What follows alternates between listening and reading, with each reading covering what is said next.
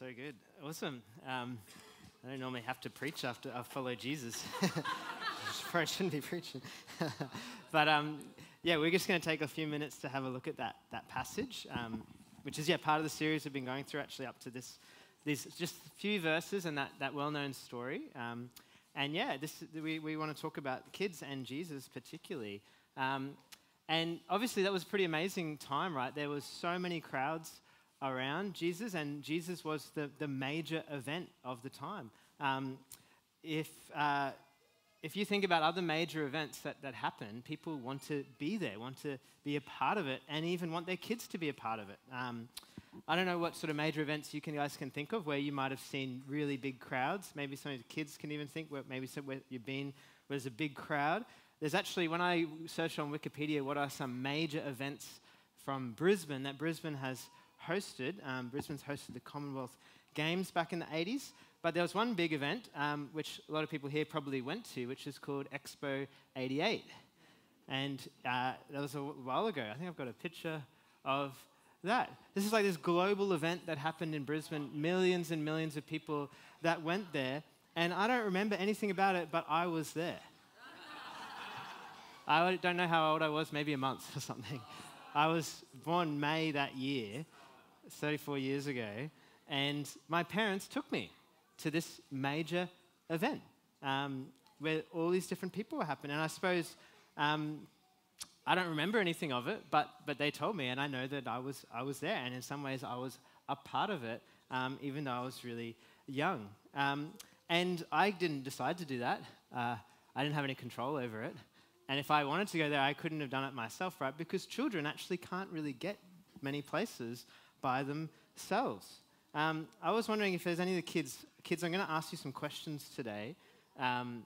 So if anyone's willing to speak on the microphone, I'll ask you a couple of questions. You just put your hand up. But I wonder if any kid can tell me if you could get to church by yourself, if you wanted to come to church. Or maybe you could tell me, like, how did you get here today? Could you get here by yourself? Do you want to say, Morris? How'd you get here? I got here in my dad's car. Could you get here by yourself if you wanted to? Yes. Oh, really?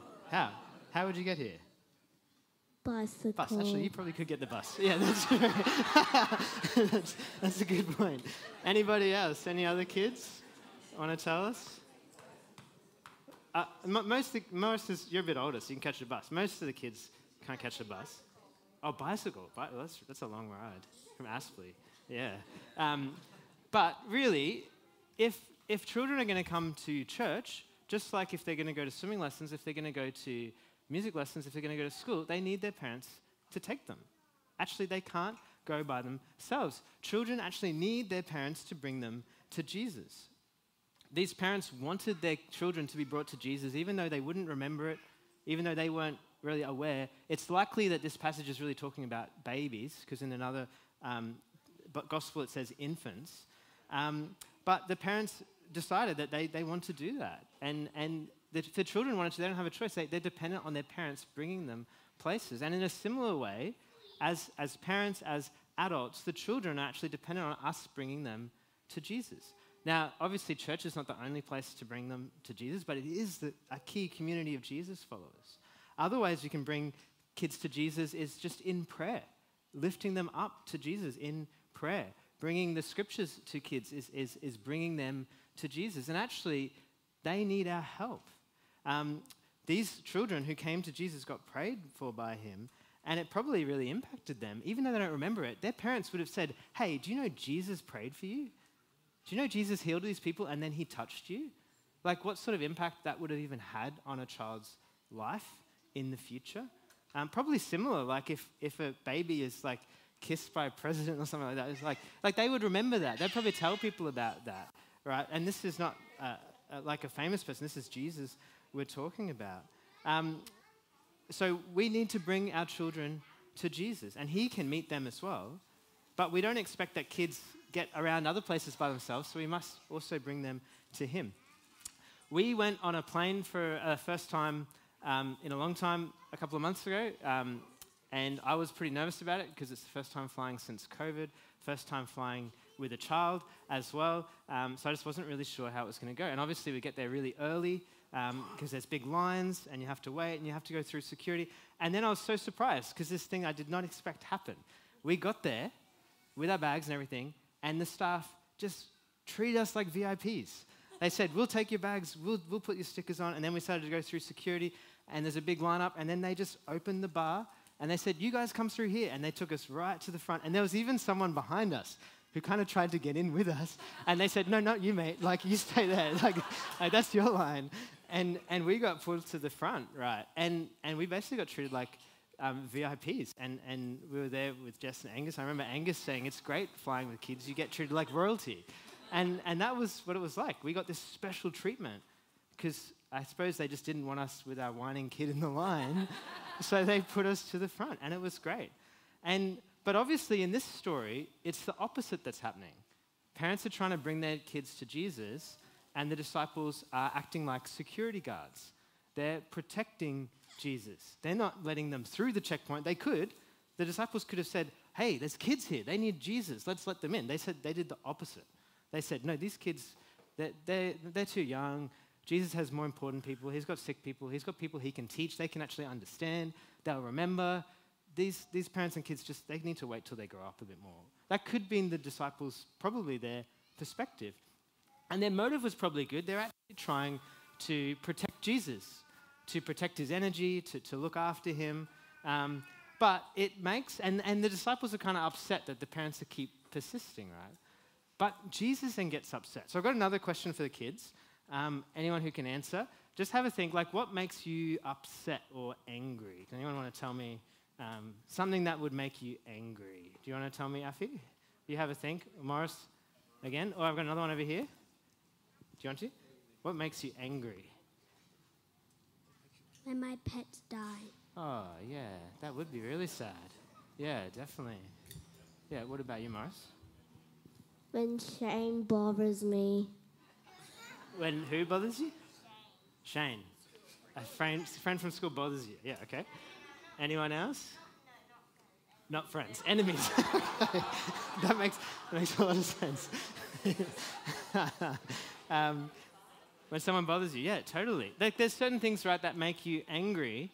In this story, though, like, Jesus was actually pretty friendly before, but I think in reality, he was actually kind of angry. It actually says in another gospel version of this that he was indignant. Like, this actually made him upset. It wasn't like, oh, just let the kids through. Like, he was upset at the disciples. They were doing the wrong thing. Actually, Jesus is upset when people make it hard for children to get to him. The parents are trying to bring their kids to Jesus, and the disciples, followers of Jesus, are actually literally blocking the way. They're making it hard. They're putting things in their way. They're saying, go away. Jesus is not interested. He's too busy. And again, the disciples probably had a good motive. They're trying to protect Jesus. Maybe they're trying to preserve his energy. Maybe they see that there's all these sick people who also need help, and the kids are just going to be distraction. They probably have a good motive, but they're totally wrong. They're totally wrong in terms of what Jesus values and cares about. He actually wants these children to come.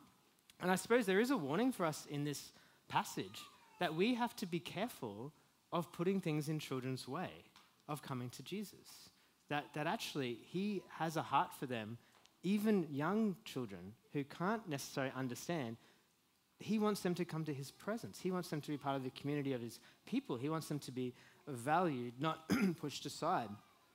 And I think we can hopefully not intentionally put things in their way. I don't think we would do that. But we could be guilty of not making it easy, which actually, by definition, by effect, not intentionally, but ends up making it hard. If we make it easy, like imagine like that, like the airline staff just saw, well, you have kids, we need to make a way for you to get through. Maybe as a church, what if we said, well, actually, parents are trying to bring their children to Jesus. We need to make a way so it's easy, so there's nothing in their way, so these children can come to know him.